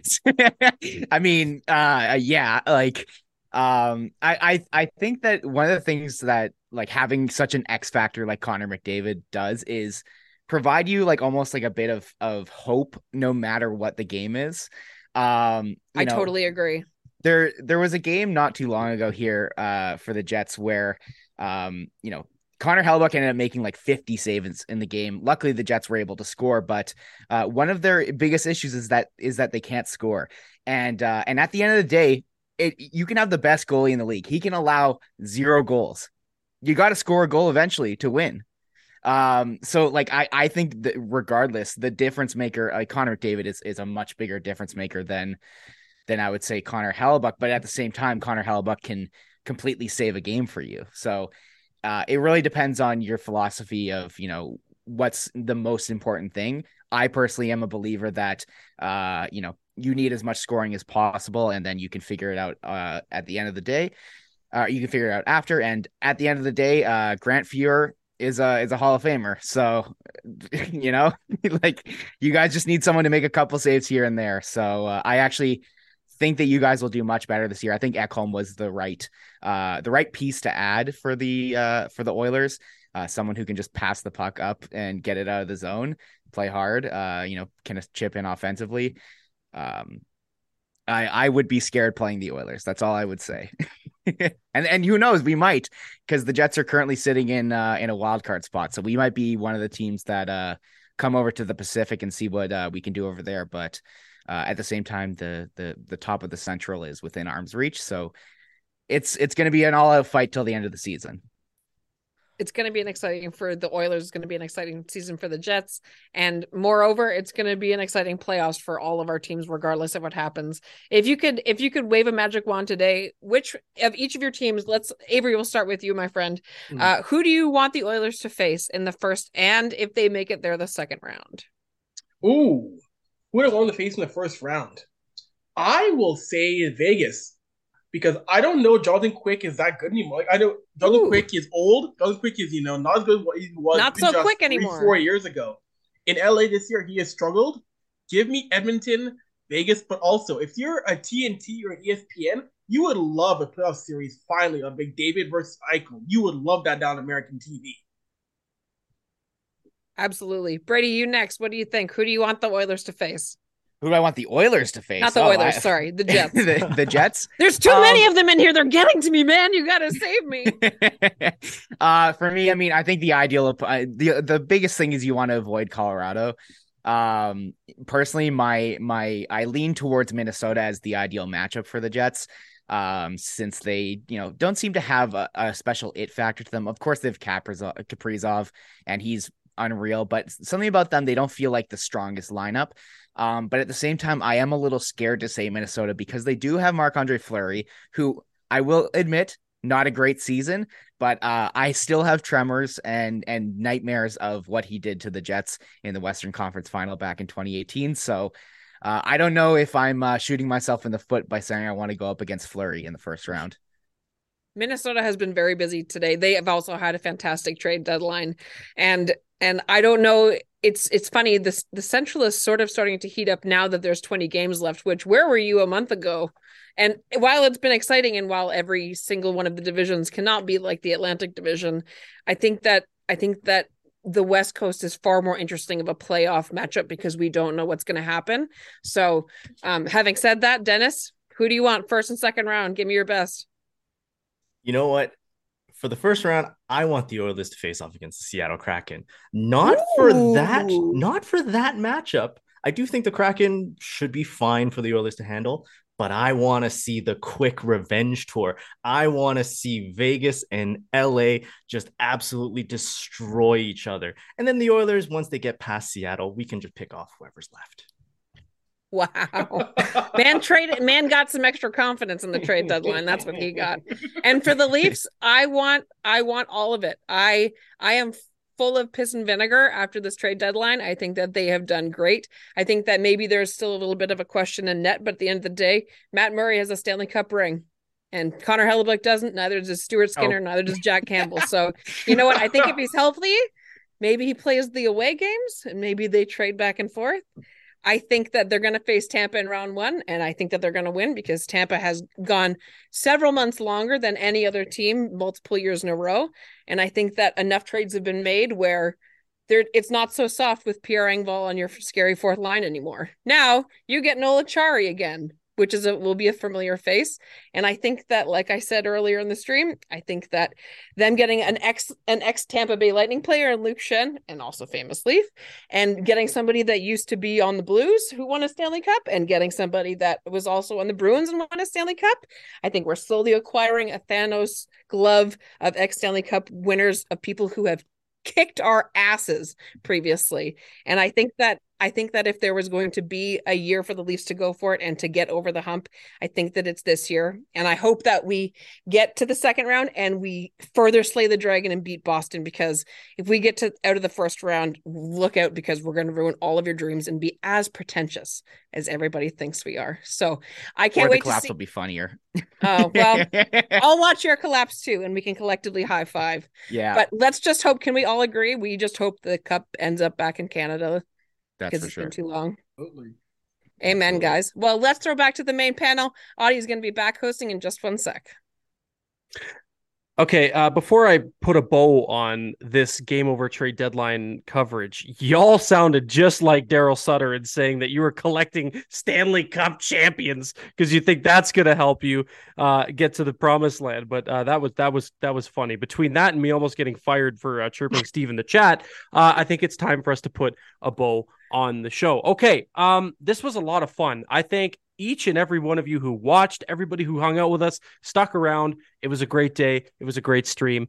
Everybody, pat on the back to all our hosts. If you're the ones that are on screen, our panel, that was great. I had a lot of fun. I don't know about you guys, but that was certainly some of the best fun I've had so far hosting any Game Over. We had Kaya, who's on screen right now, from Game Over Vancouver. We had Brady from Game Over Winnipeg. We had Dennis and Avery from Game Over Edmonton, Charlie from Game Over Ottawa, and Mark from Game Over Montreal. Obviously, Lauren as well from Game Over Toronto. I would not forget Lauren. Don't you forget about it. This was a lot of fun. Thank you for all of you guys for making this so easy as well. This was as seamless could be. So kudos to everybody from Game Over for making this a very successful stream. As well, Extra there's a shout out to Rob. Yes. Yes. And Rob. Shout out, Rob! Running production. I'm a Absolutely. piece of Who shit. literally, I'm a piece this of would not shit. be happening. This would not be happening right now if Yes. Rob was not doing the amazingness that he does every day. Rob, I don't know if they can. They might not be able to hear Rob. If Rob can make himself heard, that would be great. Rob, let me know if we do have you when we do The have Wizard you. of Oz coming Yes. forth from the I think curtain. everyone Yes. can hear me now. Rob, thank you very much. This was without you, this would be a very, very painful Short stream. stream. Yeah, it would not have gone as far as it did. So, on behalf of all of us watching, all of us who partook, Rob, thank you very much. Yeah, this was fun. I'm really surprised that you didn't hot mic once. I'm really proud of you. Oh, you had to get that jab in, as if I didn't take enough of a beating today. Thanks, Rob. Thanks for that. You can swiftly mute yourself now. Thank you for making me feel like that. No one is safe. No one is safe. No one is safe. No one is safe. And that's what I love about Game Over. Hey, lots of SDPN content, though. Steve and the boys were recording videos, reaction videos on the channel as well to all of the trades that happened today. Thank you again for everybody who watched. We're putting a bow on it. Jay Money, if you're in here, we're putting a bow on the show. Thank you for watching. Thank you for participating in the chat. Thank you to SDPN. Thank you to our friends over at Sports Interaction. On behalf of our beautiful panel of great people and all of the hosts that have been on here for Game Over Trade Deadline, my name is Audie James, bidding you a great night. And until next year's trade deadline, hasta la vista. Hopefully the Leafs don't win the cup. Goodbye. Wow. Wow. That's just, wow.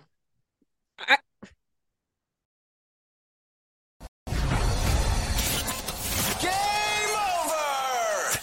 Powered by Sports Interaction, Canada Sportsbook.